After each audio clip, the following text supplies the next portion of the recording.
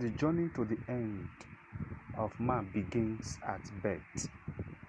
Man grows up to face the challenges that our forefathers have incurred for man. Man labors all through his life to ensure that he breaks the bonds of destruction, setback, despondence, frustration, and failure, and many more, to ensure that the will of the Creator is realizable in restoring that which was lost to man. During the day in man challenges come to pay in his life and the following. 1. The fear of the past. The past, as people will say and believe, has a great influence in a person's life. It could be a proposition to be heard, or discarded. However, there is an element of truth in it. This is because some person's past events has a great in the person's presence and future, which could be positive or negative. It comes with fruits like worry, anxiety, anxiousness, fear, frustration, and many more. Many a times we tend to worry too much of repeating of the mistakes of that happened to us in the past. This worry can bring anxiety, fear of failing again, especially that has happened at the past that is not of good experience. You're constantly pondering on these, and it can always lead to frustration. There is a saying that yesterday is a critique of today. The greatest fear of man in our world today is the uncertainty of what tomorrow holds for him. Man has always toiled and labored just to ensure that the fear of tomorrow is overcome. Thus, he does everything possible to meet the target and the standard of the daily living, which translates to mean good life. Oftentimes, I cry and I mourn. I am sad and I am sober because tomorrow is unknown. If I am poor, what becomes of me tomorrow? If I am rich, what does tomorrow hold for me? Whichever way the questions of either of the two touches our life, one thing is certain, that tomorrow is undetermined. At there sorrow fills the world, wailing and mourning by the people. A loved one feel abandoned. A dear one is lost.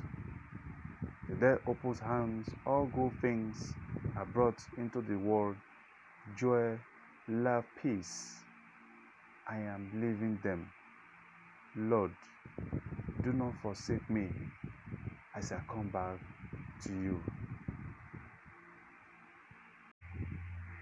Life is a gift, and as such, it ought to be lived well.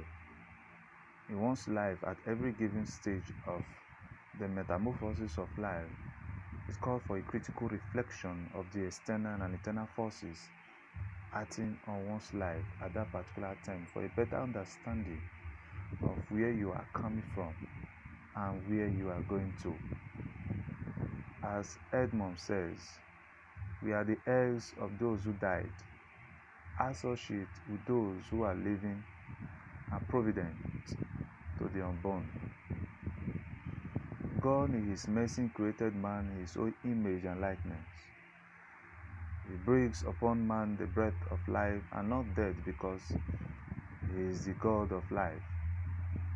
Man was happy with his surroundings, as it was a well-prepared place by God for man. The intention of God for man was to live a life eternity without sorrow, hatred, agony, bitterness, sadness, and problems, but a life full of joy, love, peace, happiness, as the end means of life. These attributes we still find in children, good as the underlying intention of creating man. Hence, lest you become like the little children, you shall not enter the kingdom of heaven. Gospel of Matthew 18, verse 3. At birth, joy filled the world. The image of the invisible is seen in the visible. A young man is called a father, and a young lady is called a mother.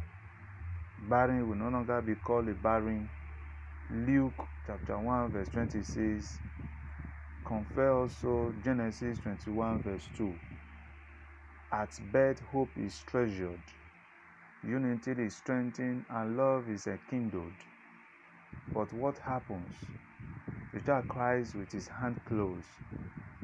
Oh, I have been born into this mystified and sinful world, with message of hope, love in my closed palm, and many. But the question is, where do I begin? The child in his subconscious mind asks. This is the fundamental question upon one at his birth. Like the young boy who faced the challenge of great kingdom resting on his shoulder, he shouldered the responsibility of protecting that which is given him. But it becomes sad when the foundation is corrupted. Hence, as the psalmist says, foundation once destroyed, what can the righteous do? Confess Psalm 11, verse 3. The glory of God in abundance remaineth in man. God was with man and lived in man, and his grace was upon man, until one day, a regrettable day, an unforgettable day, when man was blown away by the tempest wind from the grace of God. Ah, how are the mighty fallen! Man lost his position, his glory, his grace, and communication with God. The paradise and life eternity was taken from man. Man lost his glory and became a wanderer in a supposed perfect world, a world that ought to be his own. This was the beginning of the death of man. Man died.